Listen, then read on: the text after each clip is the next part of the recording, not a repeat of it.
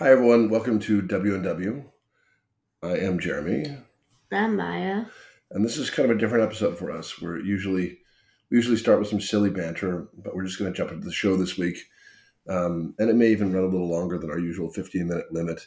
There's been obviously a very significant world event this week, and one that in our house we're still kind of shaken up by, and we've had a lot of questions about the the Hamas attacks in Israel this week, and we just thought that we would answer the questions that came in. So that's that. You have some questions to ask, I guess, right? You're gonna you're gonna lead the questions this week. Yeah. Can you summarize what happened this week? Yeah. Well, in my opinion, not just Israel, but humanity itself suffered a really great tragedy this week. So like an almost unspeakable horror was unleashed by a terrorist group in Israel, terrorists from Gaza, which is like a sliver of land where 2 million people live, which Israel Gaza controls, Strip. the Gaza Strip. They killed 1,200 Israeli citizens and citizens from other countries as well, from Brazil and Argentina and from France and from the UK. Um, and and from all sorts from Canada, from the United States, grandmothers, children, babies. It was just a complete break from history. And it shouldn't really matter what religion or nationality you are. Any decent human being should really be alarmed by what happened and should condemn what happened. Condemn's a fancy word, I guess, for criticize or say that they don't agree with. And so, it was a a terrible, terrible event that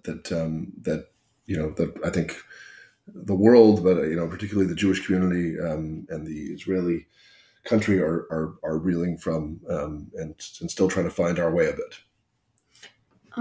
Okay, yeah. So our second question, well, our first question that someone gave us was, how have you been talking to your family about this tragedy?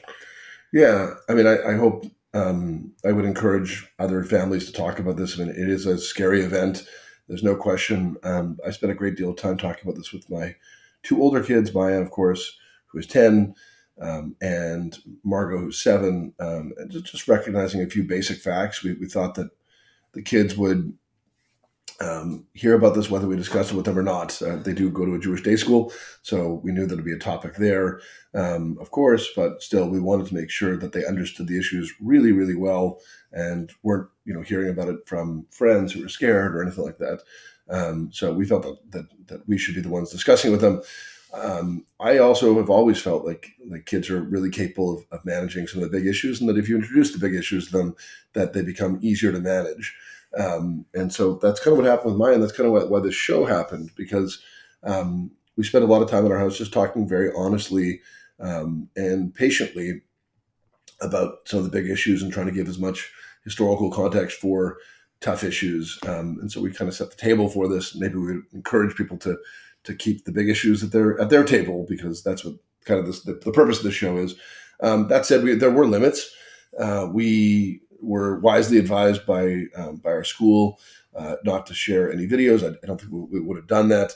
But some of the video footage is scary. I haven't watched any of it myself, not because I'm necessarily scared of it, but just because I think that's sort of the whole purpose of inflicting terror is to get people to watch things that then give them pause or reservations about, potentially even say visiting Israel someday, which I plan to do. So can you make it simple? What's the conflict about? Yeah, well, it's a very complicated conflict, and one that I think full university courses are taught about, and there are 700-page books written about this type of thing. I mean, at its most simple level, there are, I suppose, the most simple level. There are two parties, the Israeli people and the Palestinian people, who are, both feel they have real, legal, moral, historic, religious claims to the exact same piece of land, and have been have been fighting over it,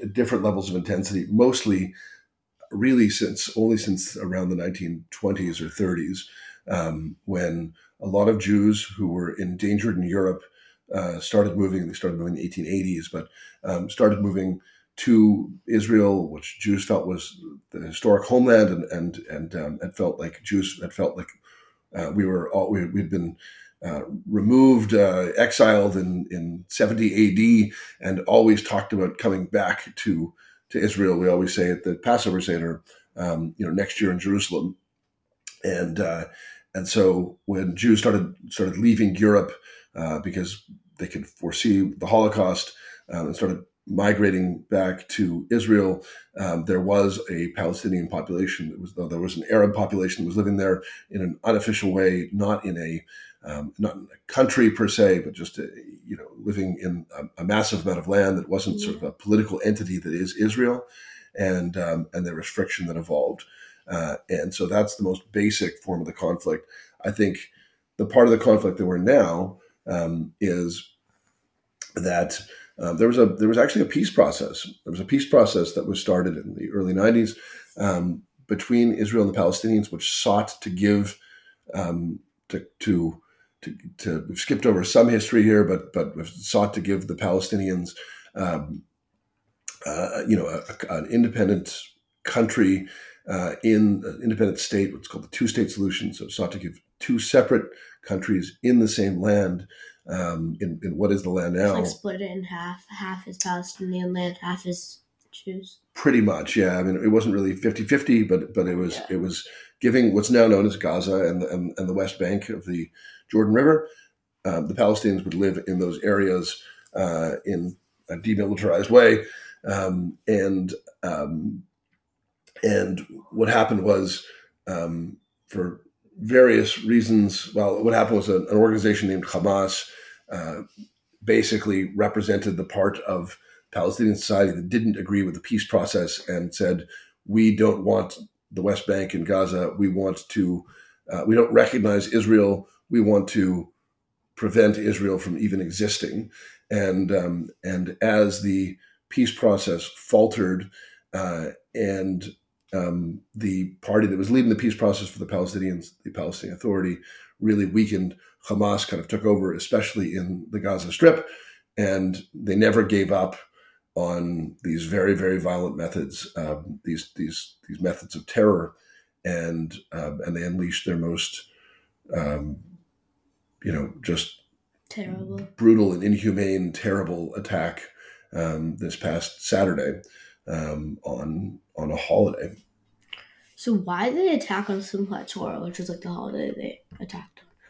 Yeah, I think very good question.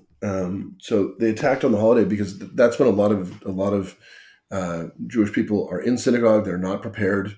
It's unexpected. There is sort of some expectation, even with very hostile in hostile relations, that there still are some norms observed. Not attacking on a holiday. There is precedent for that. So the Yom Kippur War in 1973, which was 50 years to the date on the attack, was there. That was a date when, when Arab countries attacked Israel in 1973, on the holiest day of the Jewish year, and Israel was caught completely off guard, and it looked like Israel itself might cease to exist. And it took several months for Israel to kind of really regain its footing and kind of win back the country. And so I guess there is precedent for attacking on a holy day for the Jewish people, but it was certainly very unexpected. And again, like I said, there are norms in these circumstances. You're even some terrorists, feel like they can't attack women, children, babies, the disabled. Hamas sort of, really set that aside. But I want to ask you a question. Israel has sort of like a disproportionate amount of attention in the news. I think people are often surprised to hear how big, or in fact how small it is. Can you tell people how small Israel is? So the narrowest part of Israel is 9.3 miles across, if you don't include the West Bank. And then the widest part of Israel is 37.5 miles. And then Israel is 262.5 miles long. And so it's really small. It's a lot smaller than like Massachusetts, and it's a lot smaller than Lake Superior. Right. And so, it's a country that if you take out, if Israel were to give, if there was a two-state solution and Palestinians were to live in the West Bank, which I think was the hope for a period of time, Israel would then be 9 miles wide, which is really 9.3. Yeah, 9.3, which is really, I think it's about the distance to your school. Maybe your school's a little further away. It's a very, very small, very, very small country, and Israel's a vulnerable country. So, it gives you an idea of how precarious, I guess, precarious is a word meaning insecure, uncertain, the country is, and why having two states in the same place, is very difficult from a security perspective. If there's a lot of hostility, theoretically, if you would you feel comfortable on a day-to-day basis if there was someone who was really, really hostile to you, who lived 10 miles away and who had, as we saw, very unfortunately, weapons that can kill a lot of people, you probably would feel very uncomfortable. So, are we in danger?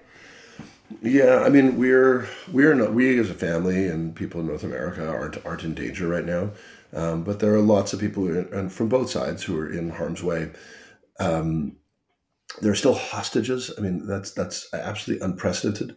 There's still people who were taken, by Hamas, about 150 hostages, I believe, who are in tremendous danger. They don't know when they're going to get out. They don't know where they are. They don't know how long they could be held for. And Israel is going to. Certainly looks like they're going to do everything they can to go into Gaza and to take away the weapons that Hamas has. That's a very, very, very complex task. And there are many soldiers who are in harm's way, and there are people that we know in Israel.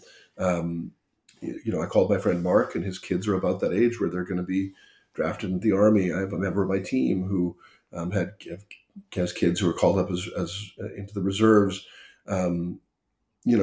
We're probably not in danger in the short term, but there are a lot of people who are going to be in danger, and our heart really goes out to those people. A lot of innocent people on both sides are about to be endangered, and that worries us tremendously. So there are a lot of there's I think Jordan, Syria. There are a lot of other countries. Egypt. Are they in danger? That's a really good question. Israel has a peace as a peace agreement with Jordan and Egypt. I would not expect them to jump into the fray in any way. But since Jordan's so close to Israel, if there's fighting close enough to Jordan, is Jordan in danger? Right. So could they sort of be affected as bystanders in a weird way? Yeah. Jordan and Egypt, I think, will not have. We shouldn't have any problems. Syria, potentially could join the fight. They've got a lot of problems in Syria, and sometimes you can deflect attention from yourself, like Vladimir Putin is doing in Ukraine. The president of Syria, Bashar Assad, may try and involve himself to shore himself up, to make him stronger domestically, to make himself stronger with his own people. Lebanon, which is to the north of Israel, has also is backed. Their Lebanese fighters called Hezbollah, which are also backed by Iran. Hamas is backed by Iran. They're both the country of Iran gives money and weapons to Lebanon and to Hamas, and it's quite possible they'll get involved. So yes, I think the question is, could this become bigger and more dangerous? I think the answer is we don't know, but there's that possibility exists, and it really it could, there's a world where it could theoretically even spill over to Iran. That seems unlikely, but it's possible. So this situation is going to get worse before it gets better. I don't know. I think we've talked about a lot of serious stuff today. I don't know. I mean, are there any other questions that we feel like answering? I think we've sort of gone through most of our list. You can ask that question. Are there still Jews in Gaza? That's a great question. Which is where Hamas is operating out of. Yeah. So in 2005, because I was in the Israeli embassy from about, I think, 2000, just after 2000 to 2002, 2003. Anyway, I was at the embassy for 2 years, writing speeches for the Israeli ambassador from 1999 to 2001. There we go. And in 2005, Israel removed citizens from its own citizens forcefully. It didn't. I don't think it required that much force at the end of the day, but basically said the last couple of hundred, maybe low thousands of Jews living, it might have been 1,000 or 2,000 Jews living in Gaza, had to leave. It was time. And there were a lot of reasons why, maybe beyond the scope of this answer, but there's no sort of official Jewish enclave within Gaza anymore. For a long time, it was a small group of people who were protected by the army, and it just really didn't make sense. So it's a strip of 8 miles. I mean, you think Israel's small. Gaza is 8 miles long with 2 million people living in it. It's the living conditions are very, very poor, and that is, there's no justification for terror, but that is part of the reason. People who are living there are very, very poor economic conditions, and some of them feel like they have no hope, and have aligned themselves with sort of a very desperate movement. But that's a very good question. Okay, should we end there? Sure. Yeah, not a happy topic today. One that we'll still follow. Doesn't have to be happy every day, and I guess we should thank people for listening, and I guess maybe end wishing peace to all of our listeners, of course, to everyone around the world, and hope that this somehow miraculously resolves itself quickly. Yeah. Okay. Okay. See you next week.